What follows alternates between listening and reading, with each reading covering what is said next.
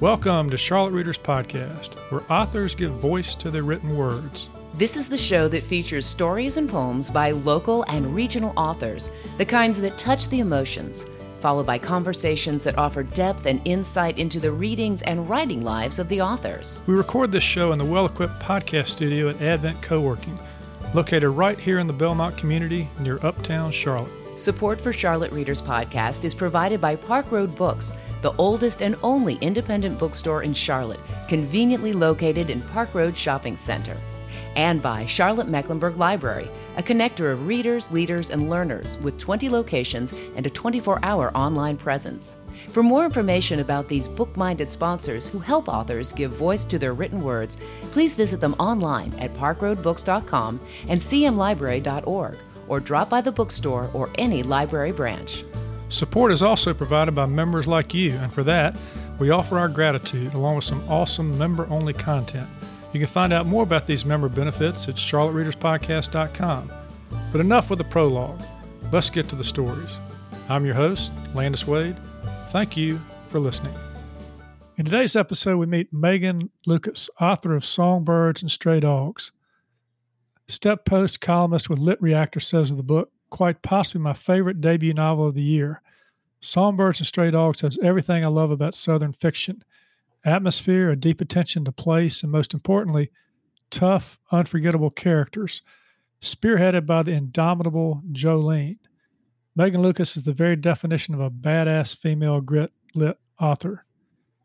Megan starts the show with a reading from early in the book where the protagonist's religious guardian aunt reminds her who she belongs to, and by that, she means Jesus. "Remember who you belong to," Rachel called, then drove away, arm waving out the window. Jolene sighed. Rachel wasn't even looking at her. Her aunt meant Jesus. That's who Jolene belonged to. It seemed to be one of those loose ownerships, Jolene thought, spitting out the contents of her mouth. Like a co-op or condo association. Part-time ownership, anyway. The kind where no one really takes any responsibility for the problems or the upkeep. There was blood, bright red and spots of pink foam on the pavement. She told Rachel she was meeting girlfriends, but that had been a lie. She just needed Rachel to think that she had friends. Nice friends. Girls who went to church with their parents on Sunday, volunteered with children or old people. Jolene couldn't break her aunt's heart by telling her that girls like that didn't want to be friends with the orphan dropped on her spinster aunt's doorstep. The doorstep of a tiny cottage that the aunt cleaned houses to pay for. It didn't help that the girl was plain, her absent mother a junkie, the aunt fat, and that none of them had ever owned anything even vaguely trendy.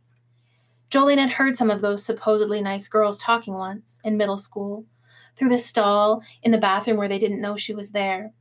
They'd laughed about how wide her ass looked in the gypsy skirts that her aunt had found in the attic and given her. Jolene had thought she looked cool, retro, maybe even a little bohemian. She was wrong. Jolene longed to tell Rachel that going to church didn't make someone less likely to notice that she'd never been to a dentist, her shoes were a little boy size, or comment on the fact that her lunches were always leftovers from Rachel's gig cleaning restaurants. "No one else gets fried chicken from Biddy's from lunch every other day," Rachel would say. "You should feel special. People come from all over South Carolina for that cornbread." High school was a couple of years behind her, but even now, alone, Jolene's cheeks were hot with shame. She'd emerged from school with no one she'd call a friend. She'd hidden her embarrassment over not being invited to a single graduation party by working as much as possible.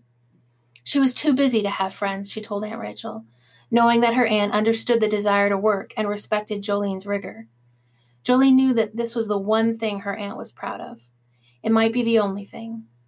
Lately, though, Rachel had been obsessed with Jolene's lack of social life, imploring her to make more friends than that old colored lady and that no-good boy. Megan Lucas is a Canadian who found home in the mountains of North Carolina. Born and raised on a small island in northern Ontario, she now lives with her husband and their 3 children in Hendersonville, North Carolina. She misses the Great Lakes, the butter tarts, and the blueberries, but not the snow. Megan teaches English composition and creative writing at Asheville-Buncombe Technical Community College and is the fiction editor at Barron Magazine. Her short work has appeared in the Santa Fe Writers Project, the New Southern Fugitives, Still, The Journal, and the Blue Mountain Review, among others. She's been nominated for a Pushcart Prize, and she won the 2017 Seth Prize for Fiction. Her first novel, Songbirds and Stray Dogs, was published by Main Street Rag Publishing in August 2019. Megan loves coffee, wine, houseplants, concerts, cheesecake, and bookstores. When she's not teaching, writing, or entertaining small people, you can find her with her face in a book. Host Landis Wade is committed to making this podcast worth your time.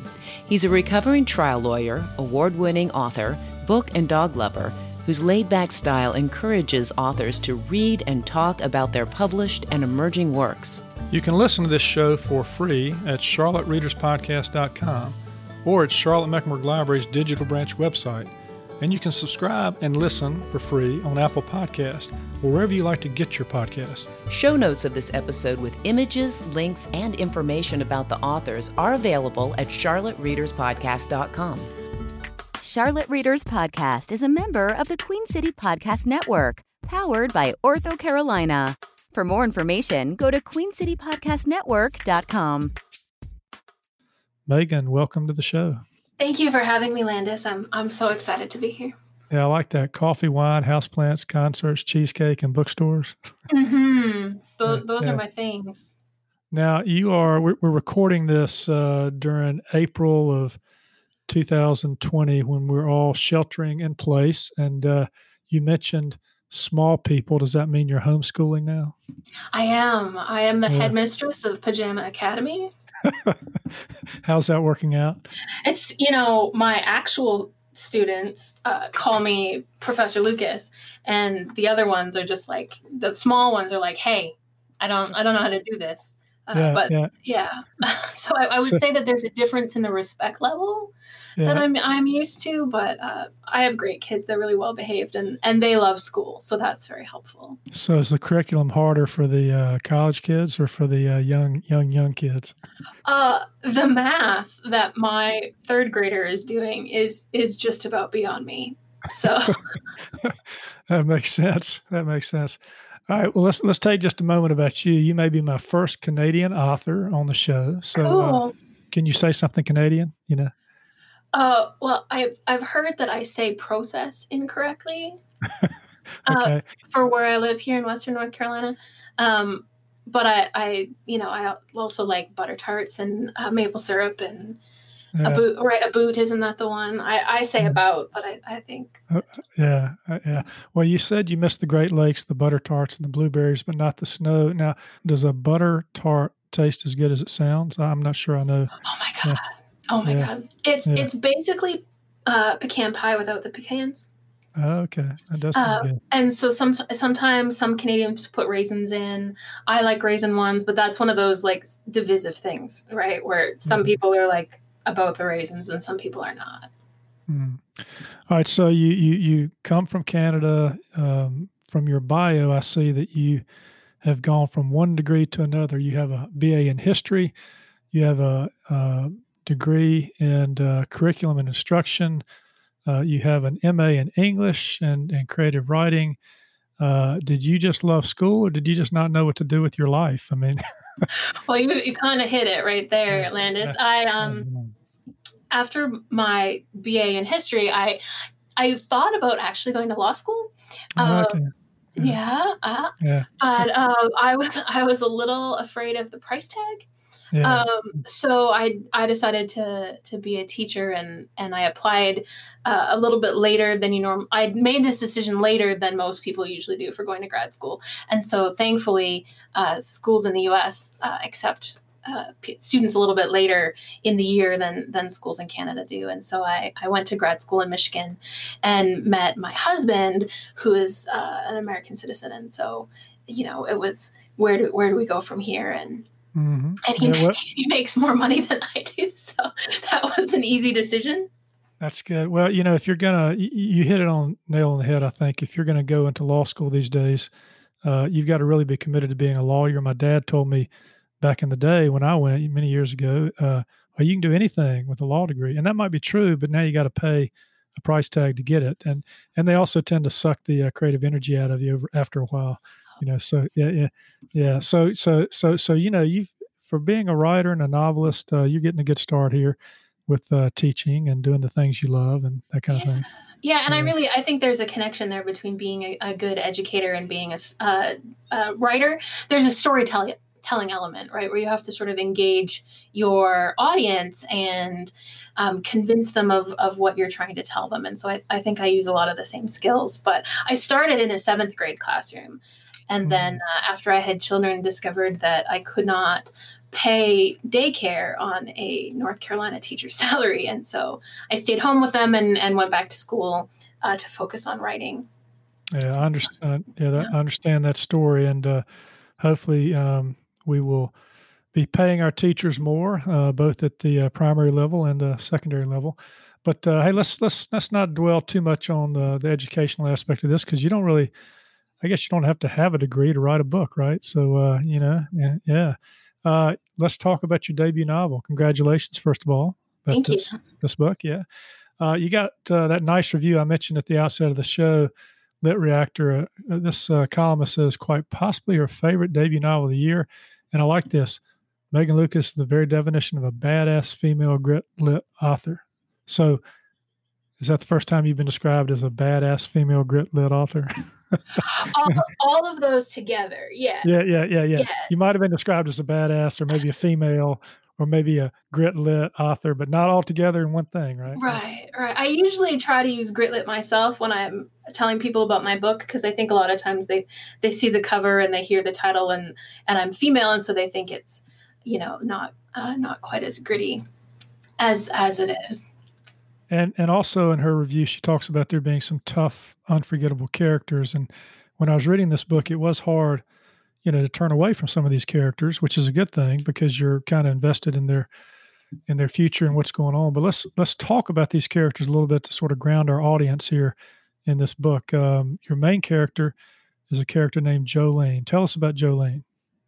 Well, Jolene is she's been orphaned by her mother, and she grows up with her very conservative aunt, who's also a spinster, and they don't have a lot of money, and they live in Beaufort. And the aunt also happens to be quite religious. And so Jolene gets herself in a little bit of trouble. We'll find out about that in just a second. Yeah, Jolene gets herself in a little bit of trouble, and it's kind of, I don't know, uphill or downhill from there, and actually both probably. But and Jolene's aunt, who is taking care of her guardian, because Jolene's mother is out of the picture, has kind of just left Jolene at the footsteps of her aunt. She is the religious totem, woman who's gonna make sure that Jolene flies straight, and if she doesn't, well, yeah, she has rules and expectations, and I think you learn a little bit later in the book exactly why she's so inflexible, and I hope it makes her a little bit more sympathetic than she sounds right up at the beginning. But her rules for Jolene have definitely shaped the rest of the novel. And we're going to be getting into, you run kind of a couple of parallel stories here, because we get through sort of the first part of the book, but then we meet some other characters that are kind of going along, and they're going to kind of come together. But there's Chuck and Cash. Tell us about Chuck and Cash. Well, Chuck is from the mountains and born and raised in the Hendersonville area where I live, and he has had, of course, an interesting past, like all you want characters to have. And he finds himself currently the guardian of his nephew, Cash, who is 12 or 13 at the beginning of the book. And because his sister has an addiction, and so you find I think it's kind of interesting to show that this sort of strong male character has been put in a guardianship position that he sort of never imagined himself. But I think that he's trying to show that he could have been more than people imagined him to be. Yeah, and we've got a little read here coming up in a little bit. We're going to see something in his sort of personality having to deal with, a child that maybe he doesn't feel equipped to handle. But first, let's start out with how you came up with the idea for this book. You used a great creative technique that authors might use but never admit. Tell us about this, how you got this idea. So I like to eavesdrop. Yeah. I think it's a great place if you like to write realistic fiction, to find stories right on your doorstep. And I was in a coffee shop and I heard this conversation behind me where this young woman was telling a man that she was pregnant and it was his fault. And he was convinced that it was not his fault. Yeah. And I, had two itty bitty ones, like babies, at home at the time. And I, of course, am sympathetic with her because, man, kids are a lot of work. Even with, my husband and their father, who is their father in the picture, I couldn't imagine doing it on my own. And so I just started to, sympathize with her. But then, of course, the author brain starts to take over and you start going like, how could this be worse? Yeah. What if she didn't have anywhere to live? What if she didn't have any family support? What if gangsters were chasing her? What if? And then the next thing you know, you have a novel. Yeah, and you've got a title here that might be a nod to an author as well, Songbirds and Stray Dogs, yeah? Yes, everybody loves Pat Conroy, but I really, really love Pat Conroy, and I was searching for a name for this novel, and I called it Jolene for a long time because that's what I usually do is call my works in progress by the protagonist's first name. But then it started getting really close and I was looking for a home for it. And I was calling it As Is the Mother, which comes from a Bible verse in Ezekiel.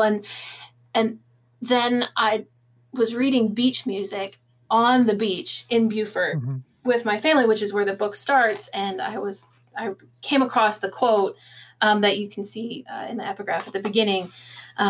Eternal life seemed especially sweet to folk who had eaten songbirds and stray dogs for dinner and who tried to coax measly crops from fields more granite than loam.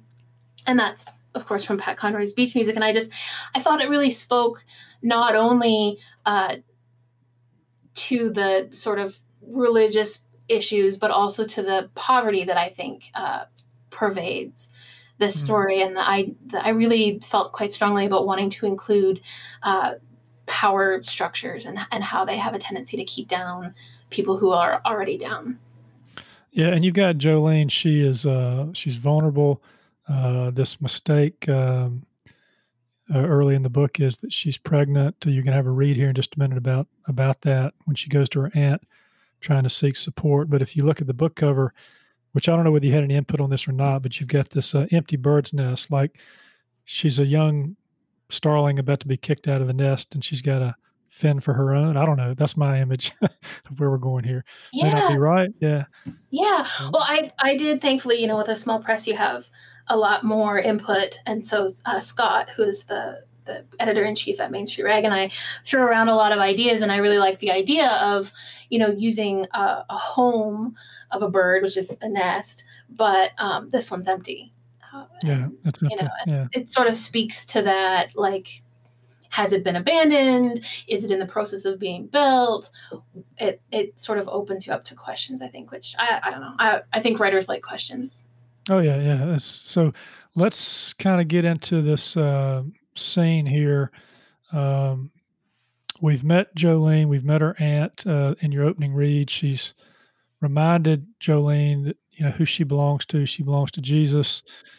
Jolene is, she's young at heart, and she's gotten with a boy who really doesn't care much for her as a person, probably was just looking to have sex, and she got pregnant.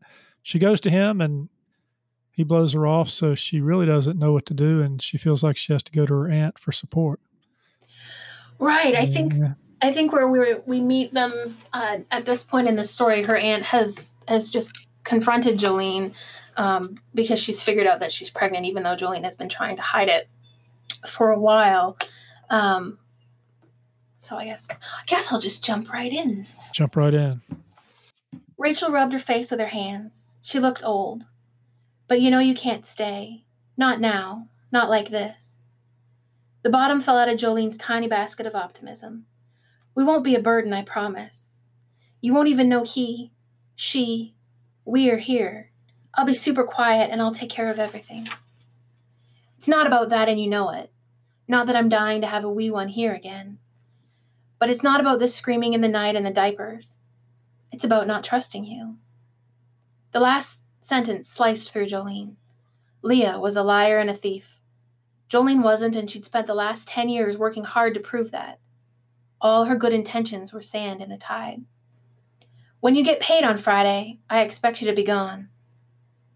I got fired today. Rachel snorted.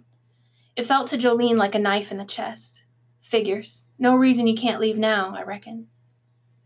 With that, she stood and walked to the kitchen. Jolene could hear the sounds of dinner preparations as she picked up her box and headed upstairs to her tiny room. Numbness spread over her as she sat on the end of her bed. Wishing she could muster some sort of heat, some anger towards Rachel, she closed her eyes and balled her fists, but there was nothing. A cold, hollow cavern sat in her chest. There were rules, and she had broken them. Plain girls with no money and no family didn't get to break rules. Nothing in her life had ever taught her that exceptions would be made. The inevitable was coming, and yet she had hoped. Rachel had left an old suitcase on her bed. Jolene was thankful for her aunt's kindness, at least in this. Her belongings were meager, but she'd had no way to carry them. Now the old, scuffed orange case held all of her life. All her clothes, her baby things, her alarm clock, an album of clippings from magazines. In her purse she carried her toothbrush, powder, mascara, her Walkman, and 3 cassette tapes. Her whole life squeezed into a foot square. Descending the stairs, the suitcase thumping behind her, she hoped she could beg Rachel to let her stay. Maybe they could reach a deal. She went into the kitchen to find her aunt, but the house was empty. The kitchen, with its tiny table and 2 chairs, the small living room with Rachel's crocheted afghans, her aunt's room with her bed tightly made. It all felt hollow for the first time. The cottage had always been a place of safety, and now even the walls themselves seemed to be pushing her towards the door. Jolene stopped by a notepad next to the phone, but couldn't write anything. There was too much and too little to say. She left her house keys on the pad and walked out the door. Okay, so we're early in the book here, Megan, and you're putting this character in a difficult spot, which is what an author should do, right? Yes. Early in the book, you gotta put them down on their back, and so she kind of moves around a little bit, tries to find some allies, doesn't find them, and then she sort of figures out she's going to have to leave the town that she grew up in, the only town that she knows. She doesn't know where to go. She doesn't know what to do. She's got no money. She's got a suitcase with just a few clothes in it, and you're wondering, how the hell is she going to get out of this? Good. Right? Good. Yeah, exactly. I'm glad that's interesting. Now, one of the things, you do in addition to this is you continue to pile it on for Jolene. It's like it's one thing after another, which is also part of writing a good novel. But she comes into contact with men all along the way who don't treat her well. There's various assaults in here and so forth. But before we get back into that, let's jump to our parallel story for a minute, because we've got a scene here where we shift to the mountains, which we find out is sort of where our main character's headed, and we meet Chuck, and we get into Chuck's world. You've got a little read here where we meet Chuck for the first time. This is in the mountains. By the way, you said this was based on sort of where you live, so you know the area as part of your... Yeah. So any of the places that you feature here, are they real places? The specific places are made up because, the story takes place in 1982. Right. And I was born in 1982 in Canada. Okay. So I don't have firsthand knowledge of the stores that were here during that time. But I do live in Hendersonville and spend time, all of my time actually, especially right now, in this community. Yeah, so just a little technique that you use structurally. You started Jolene, Chapter 1, June of 1982. You run her for a couple of months, up to about November, and then you shift here, and you're back in June 1982, but this time with Chuck and his guardian Cash. because they're in the mountains, she's at the beach, but they're going to meet up at some point. And so you're trying to give us some grounding for that. Right. As a technique, I think a lot of authors like to go back and forth between POVs, but I really wanted you to connect with Jolene, because I find when I read books that keep shifting in point of view, that it's hard to connect with someone early on. But if I can give you 3 good Jolene chapters, then you get invested. And then when I switch over to Chuck, you're like, oh no, what happened? What happened to Jolene? And then I make you wait, right? Yeah. That was the thing. It's like, wait a minute, you put Jolene out she's out on the road with nowhere to go, no money, and now what? We're in another place, Yeah. Right. So okay. We're gonna meet just now. We're gonna meet Chuck, and he's in charge of his nephew Cash, and so. Yeah, and you've got a couple of connected reads here that you're going to connect for us as part of this reading here that'll give us a good feel for Chuck. Yes. All right. Chuck yanked open the front door of Henderson Elementary.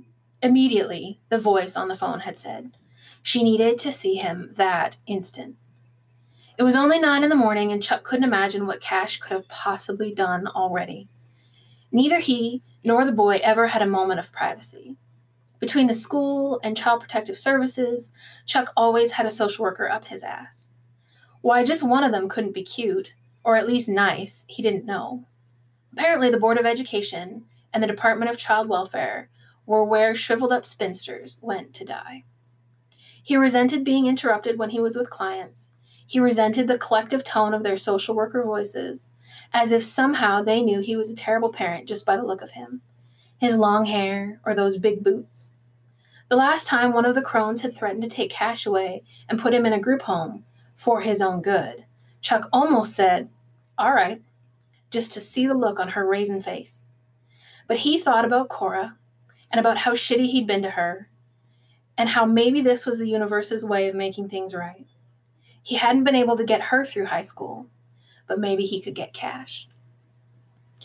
And so Chuck gets to the classroom where he finds out that he's been summoned not by the principal, but by a teacher who he'd had as a boy. And so he's sort of extra pissed off. So the teacher starts and she says, Charles, as you probably guessed, I need to talk to you about Cash. Her gaze was steady on him. Couldn't this been done in a letter? I have a job too, a business, His collar felt too tight. He found his eyes and his attention wandering to the rhododendron blooming hot pink outside the window. Summer was here. Work was going to get crazy. He wasn't going to have time to sleep, let alone mess with this school nonsense. I didn't, she said, but the situation is more serious than a letter. Did it hurt someone? Mrs. Smith looked at him over the top of her glasses and began talking about how Cash was a problem. He doesn't listen. He doesn't listen to me either. If you figure that one out, let me know.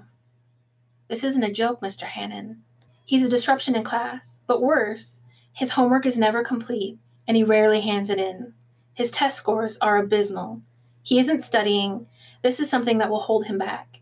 This is something that he's supposed to be doing at home. This is something you have control over.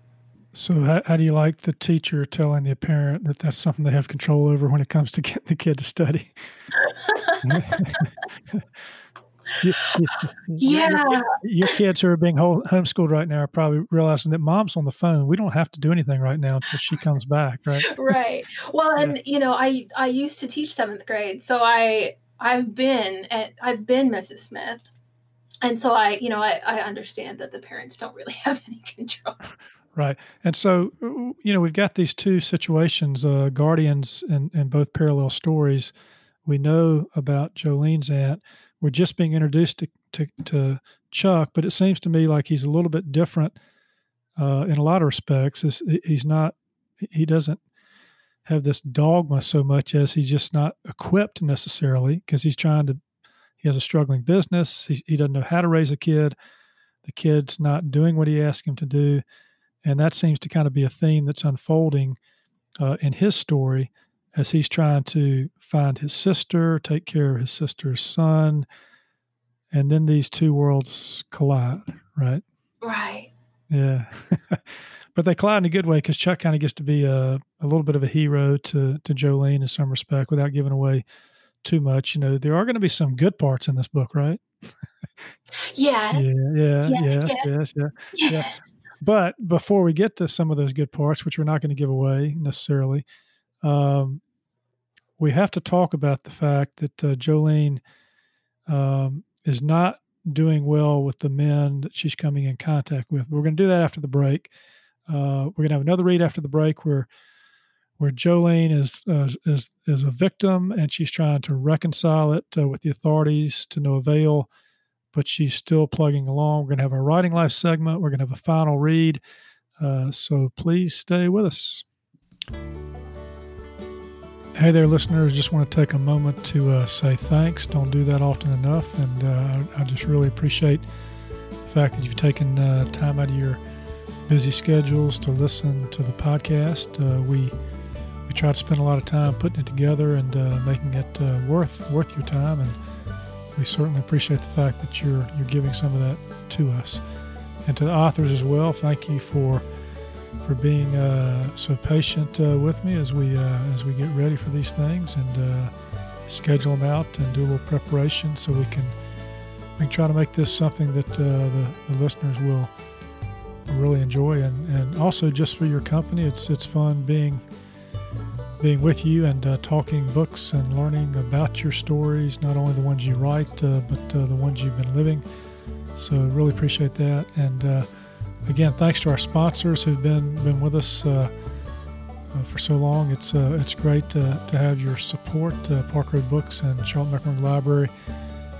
We really value what you're doing to help make this possible, as well as the member supporters, those of you who go to our Patreon site and give just a little bit of your money on a monthly basis to help us defray the cost of this podcast. It really helps us get the things done that we want to get done here. So, thank you so much for all of you for being involved in this podcast and for making my life richer and giving me something to do as I continue to recover as a trial lawyer. Now, let's find out what is going to happen to Jolene in the second half of the show and a little bit about Megan's writing life. Hey, listeners, we're back with Megan Lucas. She's the author of Songbirds and Stray Dogs. Before the break, we were talking about these two parallel stories here. The main character, Jolene, she's been kicked out by her aunt. She's on the road. She's penniless. There are these attempted assaults, not once, but several times. What was it that made you want to write about that? I think it's a reality. And there are a number of assaults, but it's not like every male character in the book wants to assault her. There's great male characters, like we've been talking about Chuck, and there's also, just male characters who didn't really care enough to, also female characters who didn't really care enough to stop the assault. But I think that it's a reality for many young women, especially young women with little means.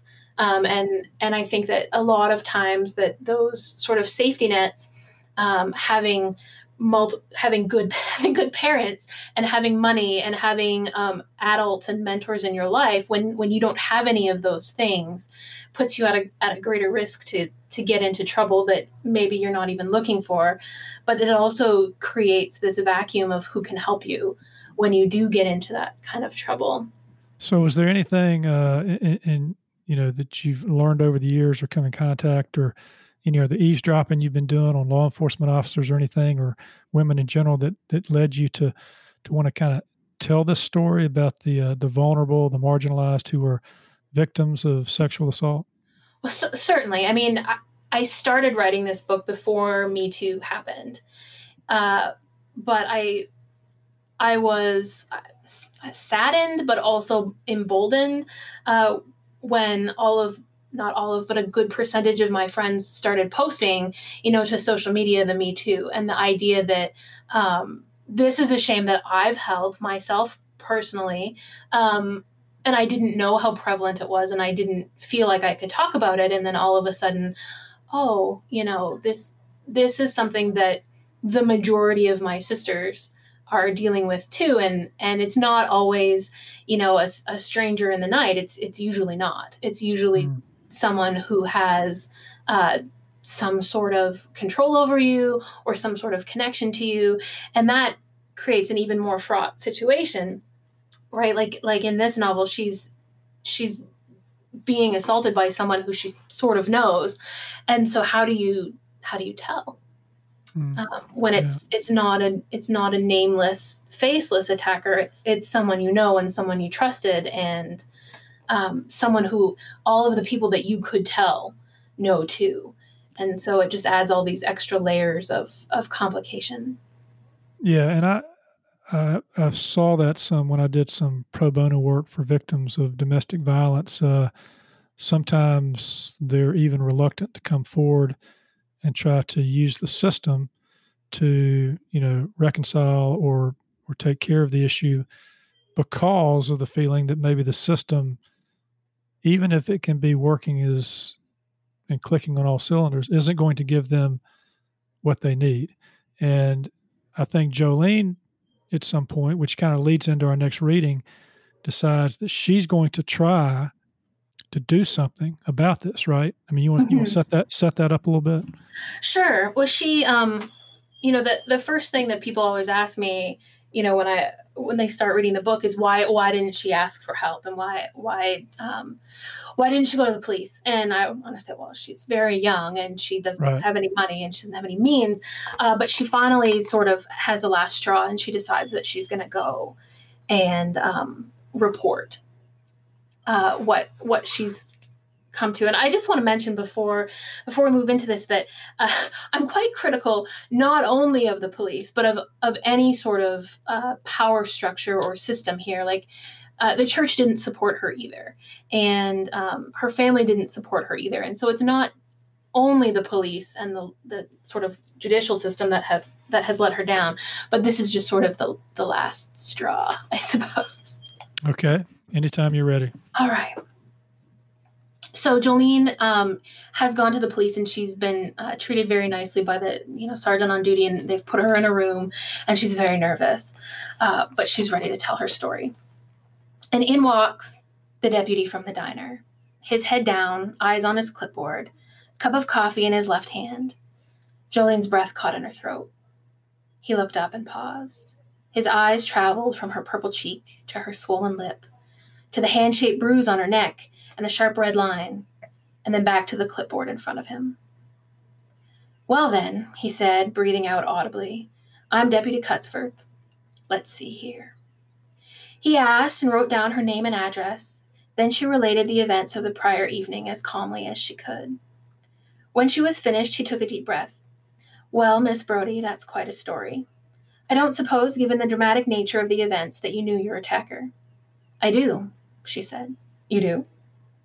John Webb did this to me. He stalked me. He broke into my home. He threatened me, and then he attacked me. Attacked me while I was naked in my bathtub. He wanted to kill me. He failed. But he tried. Deputy Cutsworth doodled on the edge of the paper with his pen. Do you know this John Webb's address or phone number? No, but he won't be hard to find. He's a lawyer here in town. You know him. He sighed. These are serious allegations, Miss Brodie. It wasn't a fun evening, Deputy Cutsworth. I happen to know that you and Mr. Webb have a history. Are you sure this wasn't just a case of miscommunication or a mistake of some sort? Jolene gripped the edge of the table, the bridge of her nose pinched. She breathed deeply to try to hold the tears in. These sorts of statements ruin a man, Miss Brodie. I want you to think about his job, his career. Think about his wife. I want you to make sure you're completely sure that these are accusations that you want to make, that they are the honest truth of the situation.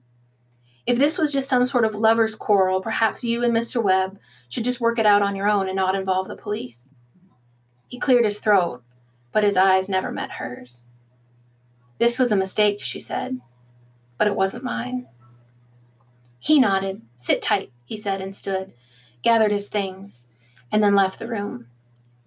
And then she's left there to sit for a moment, maybe a moment longer, and then she's getting impatient because he doesn't come back.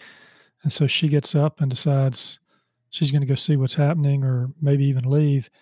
And this, could you pick up with this little scene as well? Sure. She, she's been waiting for so long and she's pregnant, so she has to pee. And so she's going looking for a bathroom. And on the way, she finds sitting behind a big wooden desk was a man she'd never seen before. But across from him, John Webb's bulk filled the guest chair. Deputy Cutsforth perched on the edge of the desk. He banged the clipboard with Jolene's complaint against his knee as he watched her. "Oh," she said, and then waited. They didn't ask her in. They didn't say anything. They just watched her. Jolene felt the vomit surging up her throat. She ran. Through the hall, through the waiting room. She heard the sergeant call to her as she hit the door, but she didn't stop until she was out. Her puke splattered on the pavement at her feet. Her hands were on her knees, but she could hear feet running, the rubber squeak of running shoes and work boots. "Take my arm," Joe said. "Come with us, Jolene." Only when she was buckled in the wagon did she let herself cry. Cash took her hand and held it between his as Joe drove them home. Okay, it just doesn't seem like Jolene can catch a break. Right, and some of these aggressions are physical, and some are what they call microaggressions, or just Right. ignoring her or not taking her seriously, which I think is something that so many women, particularly young women, run into. Yeah. Okay, well, let's take a little breather here from this intense part of the book. And before we come back with our final read, let's do our writing life segment for a minute. We're going to talk a little bit, Megan, about how you came to writing. Middle school teacher to mother to you tell me. So how did you get from middle school teacher to publishing? Sure. Well, I've always been a reader, voracious, love reading. And after my children were born and I was deciding to stay home, I suffered just really terrible postpartum depression with both of them, but particularly with my son, who's my second. And I started to see a therapist. And she and I kind of came to the idea that I needed to do something to ease the frustration of being a person who felt useless at home. And so we kind of talked about what I could do. And so I started, and this is kind of embarrassing, but mommy blogging. I'm sure you've run into those, or moms have blogs. I'm not following any mommy blogs right now. I don't know that I've ever have, but tell us what a mommy blog is.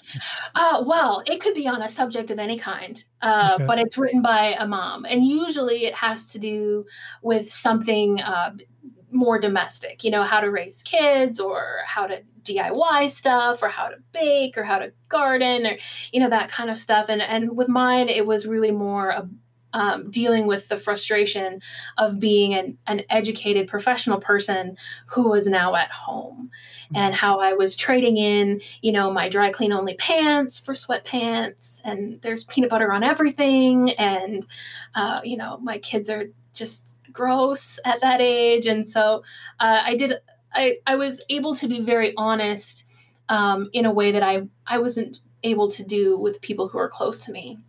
And I found through the blogging that I wasn't the only one who felt that way. And so, I started writing a little bit more, and I wrote a lot about body image issues in the sort of postpartum, how, my body has created these amazing things, but it's no longer feels like it's mine. And I just, you start to sort of just build a little bit of an audience. And then I discovered that some of the things that I really wanted to write about were things that were going to expose people who I loved. And I didn't think that was fair. So you weren't thinking at that point about writing a memoir because you didn't want to kind of get into all that, but you were writing in a way to kind of pull yourself out of some of these dark places, right? I mean, right. Yeah. Right. And I don't read a lot of memoir, but I read Wiley Cash's A Land More Kind Than Home. And it kind of resonated with me that this is a book about like real things that happen in my neck of the woods. It takes place in Marshall, which is just north of Asheville. But I started thinking that maybe I could fictionalize some of these things that I wanted to write about. And maybe I didn't have to write about my experience directly, but I could write on a theme, and so instead of having, these memoir pieces or these essays about me, I was able to sort of, I think, tell a greater truth by making it not about me and making it fictional. So you mentioned, the isolation, being at home, being a professional with a degree, and now being in sweatpants, but you also had, I guess, the chemical component that came with, having had the child and everything that went with it. I wonder, setting that postpartum piece aside, whether people today with, sheltering in place and everything that's going on are suffering some similar things. That is, having to be separated from reality. Everybody's home in their sweatpants now. I'm wearing short pants on this thing when we're talking today because it's hot, right? Even in April, and you don't have to dress from the waist down when you do these Zooms, right? So,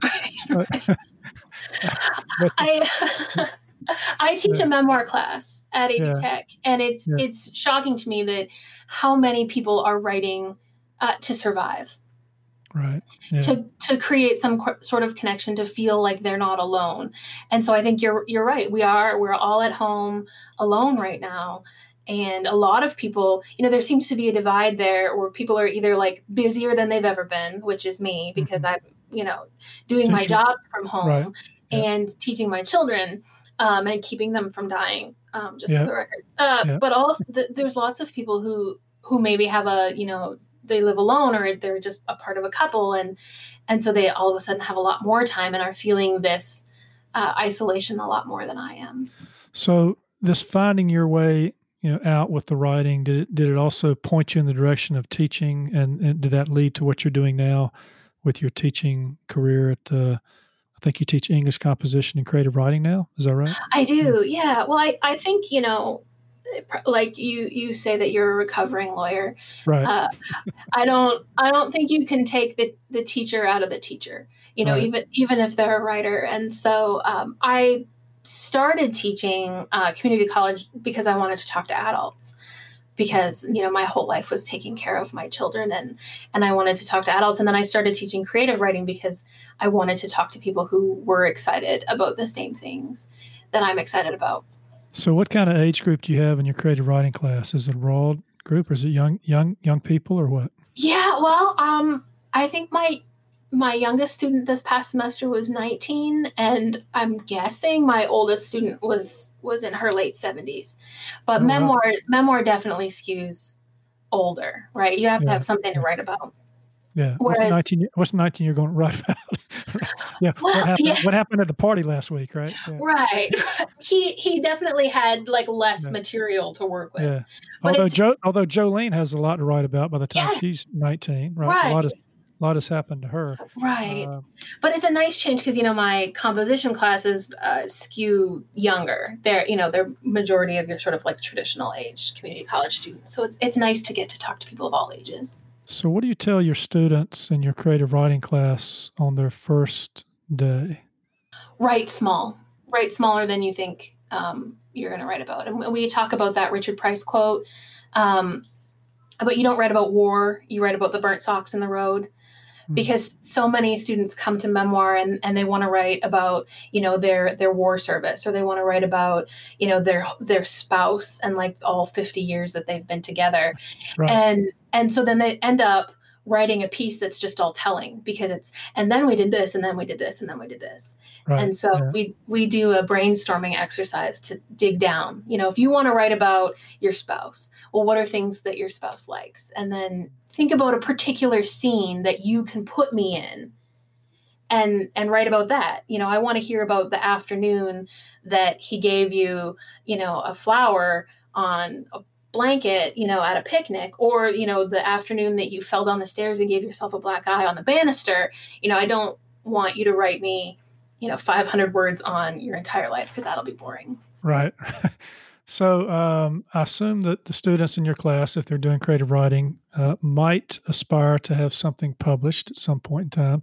And you're probably talking to them about that, maybe giving them some of the realities of the publishing world. Maybe you can talk just a second about how you found your publisher and that process, and maybe a little bit about rejection and what you tell your students about that. Sure.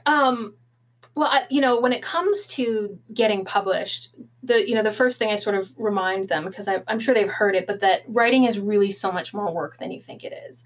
And not everything you write is publishable. And so you need to be very honest with yourself, and a critique group will really help with that. And I don't think that they totally get it, but they will, I hope. And then we also talk about the necessity for a thick skin. And I talked to them about my most productive year, which was 2018, which is the year I sold my novel.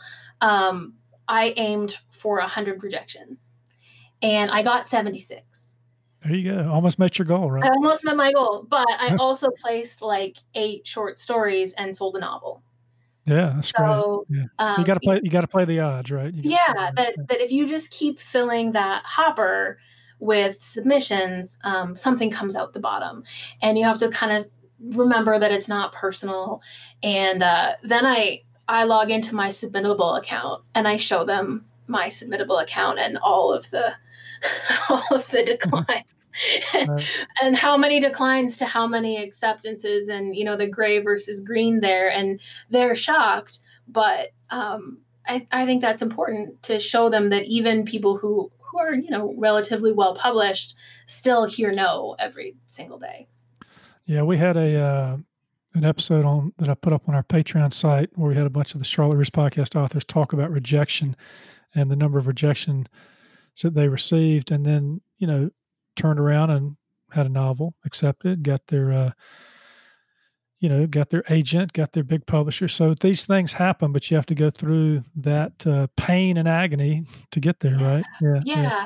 Now I don't have a terrible story for my novel, mostly because I had terrible imposter syndrome, and I didn't know it was good. And so I decided not to look for an agent, but instead to submit it to a couple of contests. And so Main Street Rag has a sort of an open period in the summer, and it was $12. And I was like, oh, this is not too bad. And, you send them part of your work. And so it didn't require writing a synopsis or a query letter or any of those really scary things. And so they took it within like a month and a half. That's great. That's good success. Yeah. Yeah, it was wonderful. Now, then, of course, I had that terrible, oh no, I have to go and tell these other contests that I've placed my novel in like a month and a half, and maybe I did the wrong thing and all that kind of stuff. But I have had that experience where you have to believe in a piece. The piece that was nominated for a Pushcart was rejected 12 times, and it was a finalist for Reynolds Prize and for Thomas Wolfe, but it just never went anywhere. And then I sent it to Still the Journal, and it was a runners-up or a judge's choice by Wiley Cash and nominated for Pushcart. So I keep telling people this story that nobody wanted. That's great. Story. I mean, these bios, and I read these bios with the authors that come on the show, and y'all got some great creds, and I read the Pushcart thing. I said, awesome. It's almost like maybe we need to say rejected 12 times by so-and-so, rejected here, and then they got their Pushcart nomination, to put it in perspective. Exactly. All right. Okay. So normally if I was asking you about your process, you might tell me one thing, but with kids at home that you're homeschooling, with trying to do work over the computer, it's probably changed. But in a normal world, how were you able to write this book? What kind of time restraints did you put on yourself? What kind of process did you follow? When I was writing this book, I woke up really early, like 5 o'clock early, and wrote from 5 till 6:30 when my kids woke up to get it done. Since my children have since gone to school, they're both in school all day. I usually now the piece that I'm working on, I'm able to. Prior to COVID-19, I was able to find blocks of time during my day. You just kind of schedule it, right? Like, Tuesday I'm teaching, but Wednesday morning I have, work in progress. And even then, that doesn't 100% work because, marketing a novel takes a lot of time too. Right. And then, so, you sit down and you're ready to write, and then you get an email from somebody saying they want, to do a podcast, or they want, would you be willing to answer these questions for an interview? And of course, Yeah, absolutely. I do all of those things. And so then of course, I want to be on Charlotte Readers podcast. Of course. Yes. Obviously, I'm dying. I'm just dying, to be honest. Yeah. And, or looking for, you're spending, that time looking for opportunities to reach out like I did with you. And so then your morning of writing turns into, 15 minutes of writing because you've spent the whole morning agonizing over interview questions. So I'm not writing as much as I should, and I'm not nearly as disciplined as I should be. But I am hoping maybe in the fall when my kids go back to school, we'll get back to a process. Get back to a more serious process, because I do really think that it's about the number of words that you put on the page. Yeah. Okay. A couple more questions. We got a final read here, but there's a lot of pain in this book for Jolene. How did you put yourself in that state of mind to connect with her pain? Were you drawing on any personal experiences? Were these topics that you just felt really close to? I mean, she suffers some difficult circumstances, and I'm just wondering, and you tell them, well, you don't tell them, you show them, I guess. I shouldn't use the word tell, but you show them very well through the events that take place in the dialogue. But how'd you get in her head? Well, they say that your first novel is very autobiographical, and I would say that that's true. That while most of these actual events never happened to me personally, Jolene is a reflection of me and how I process grief and trauma. And so there's also that, I think it's Robert Frost, no tears in the writer, no tears in the reader. No surprise in the writer, no surprise in the reader. And so I think you have to put yourself there. And so there were some definite dark periods in writing this where you let yourself go down the wormhole. But I think I'm pretty proud of those sections. Mm-hmm. Were you searching for anything yourself in writing this book? I think so. I had some kind of unfortunate run-ins with the church as a teenager. And so and some religious people. And so I feel like in a way that this is me kind of, that when you get in an argument with someone and the next day in the shower, you figure out what you should have said back. Right. I feel like a little bit that's what this book is. Like this is me pointing out all of the things that really annoyed, the shit out of me when I was a teenager. But I get to say them now, and now they're in paper and, on Amazon and stuff. And so I win. Yeah, there you go. That's great. And so, and it's an engaging read, but now that you've got it published, you've got a reputable publisher here. What's this meant to you in your writing journey? It's incredible. I think both how people take me more seriously as a writer, which is terrible, but also how I take myself more seriously as a writer. I'm, when people ask me what I do, I don't just tell them I'm a teacher anymore. I talk about writing and being a writer and having a novelist, actually. And yes, you might have seen my novel at Malaprops. That's kind of like a little, pat yourself on the back a little bit more. But it also creates this terrible sense of dread, knowing that I am no longer an undiscovered writer who's trash no one will ever read. I feel a little bit like Anne Lamott, who, was afraid to leave her house after a first draft because what if somebody finds it in her computer and realizes that she was really terrible after all. And so there is a little bit of extra pressure there, I think, where now I have people saying stuff like, I can't wait to read your next one. And, what's it going to be about? And is it about Jolene? And, do we get to find more out what's going on here? What are you writing about next? And that's exciting that people want to keep reading your stuff, but also now you got to write something. Yeah. I hope there's no sophomore slump here.